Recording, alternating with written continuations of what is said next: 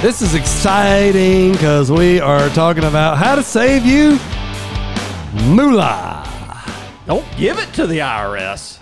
Don't just hand the money over. You know my philosophy, Joe. Don't just give it to them.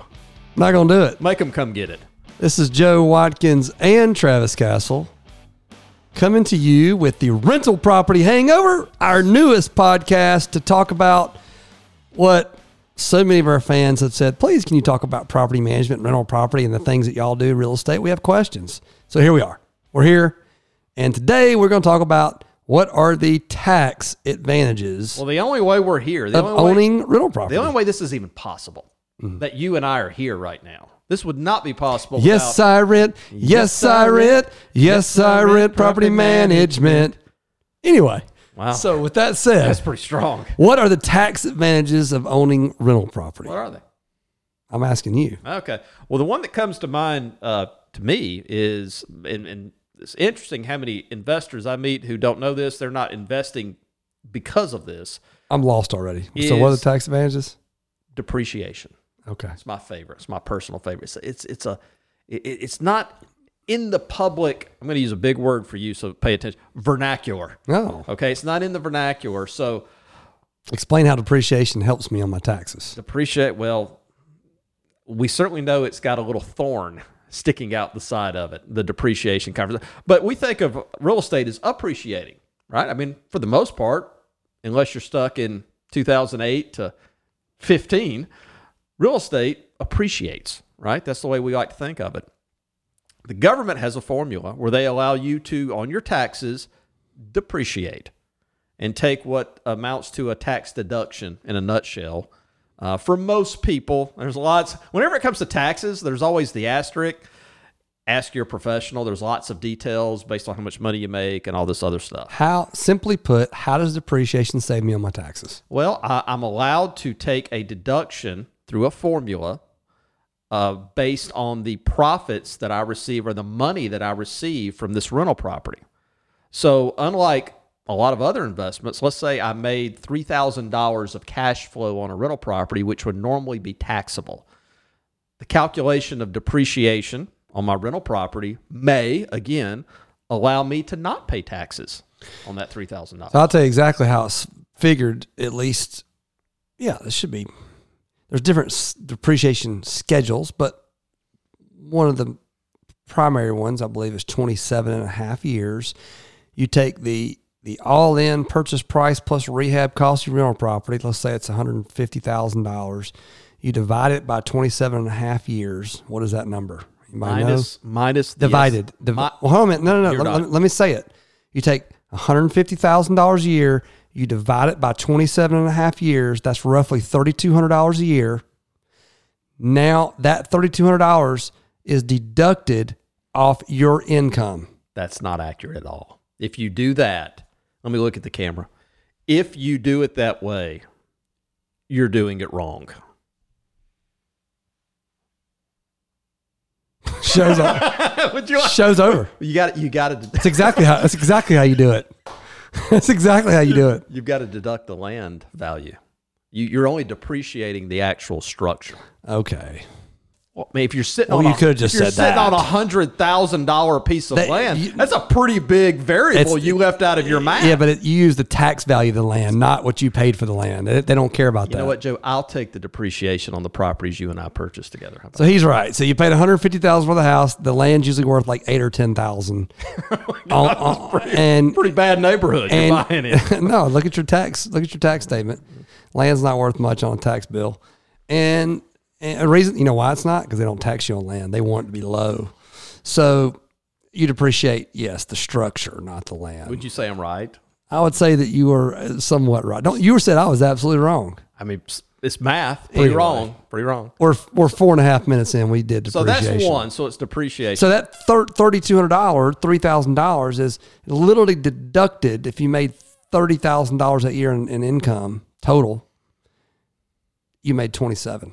You just save the tax bill, not $3,000. It's not a credit. It's just a deduction. Yeah. So, I mean, certainly. So that's depreciation next. Yeah, I mean, before we move on, a lot of people that we have that have lived in a property, and let's say it's a higher end property, meaning it's worth, a few $100,000, that actually adds up to I mean, that's a pretty significant number. Oh for a yeah, lot if you of got those people. 10 of them, then you got $30,000 Well, being I mean, deducted. you know, So you got one or two. All right, so what's number two? What's your second favorite part in terms of the tax man? Well, let's see. If I'm going to dinner and it's in the neighborhood of one of my rental properties, it's nice to own rental property, by the way, in your hometown. Well, I'm getting a little uncomfortable right now. In your hometown. Oh, no. And I'm going to swing by that neighborhood, check on the yard, and then go to dinner.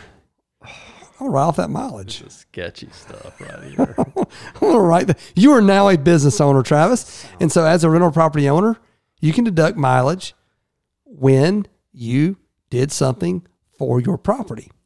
If you do upgrades on the property, you write off that. You write if it's well, I'll take that back. If it's like a roof, you have to capitalize that actually and depreciate it. But if you're doing repairs, you're making repairs on the property, then you can deduct that. You can deduct taxes and insurance. So the cool thing is just because you may not be cash flowing or your cash flow seems small, when you start adding up all the deductions you're going to be taking on this, your tax revenue will be even less, which creates a tax savings, and tax savings is real money. Yeah, without question. So our fees, property managers' fees, are typically tax deductible. That's your favorite one. So that's my favorite one, honestly. It's one everybody needs to have on their line item.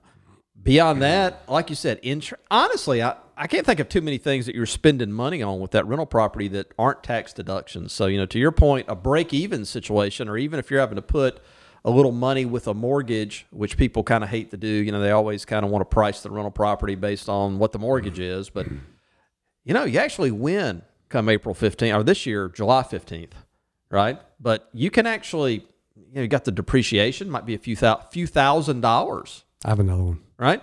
You might have some maintenance expenses, a couple of $1,000s. So if you break even, quote unquote, you've made money on the tax man. I have another one. What's your third and final? What's your favorite?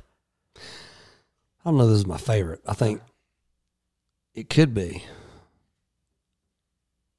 I just forgot it, Travis. It's just not a very powerful. This subject matter is just Taxes? I love taxes. It's taxes. I love taxes. I get so much out of writing that check, don't you, at the end of the year? I get so much out of it, sometimes I just don't write it. Oh, okay. I found my last one. What is it? This is a good one, actually. Yeah, what is it? You own a piece of rental property. You've had it for 15 years. Pretty young. You bought it for $100,000. You put 20% down. You have an $80,000 mortgage, and you've paid it down now. Okay. Let's say I don't know what the number would be, but let's say you paid it down to $65,000. And the property's worth $200,000 now. Ooh. How about refining that property and pulling the equity out tax free? Oh, I like that a lot. To go buy another one. That's word? my favorite. That's that word leverage that I like. Pull the equity out, guys. Tax free. Not only that, write the interest off as well. By the way, yeah, write the closing cost of the new loan off. Leverage can get you in trouble, guys, but when done right, don't ever over leverage. But when done right, leverage can be powerful. Well, leverage at 3 or 4% interest rates right now, by the way, and just a little, what do you call these for the public type notes here? What do they call them when we were kids? The public service announcements or whatever. Refi your house if you're at 5-6% interest rate right now. The other day, loan officer buddy of mine, they're refining people at 2.75%. Let's do one more and let's talk about leverage. I think we covered tax. You're excited about leverage. We covered the You're tax. getting excited about leverage. We covered the IRS.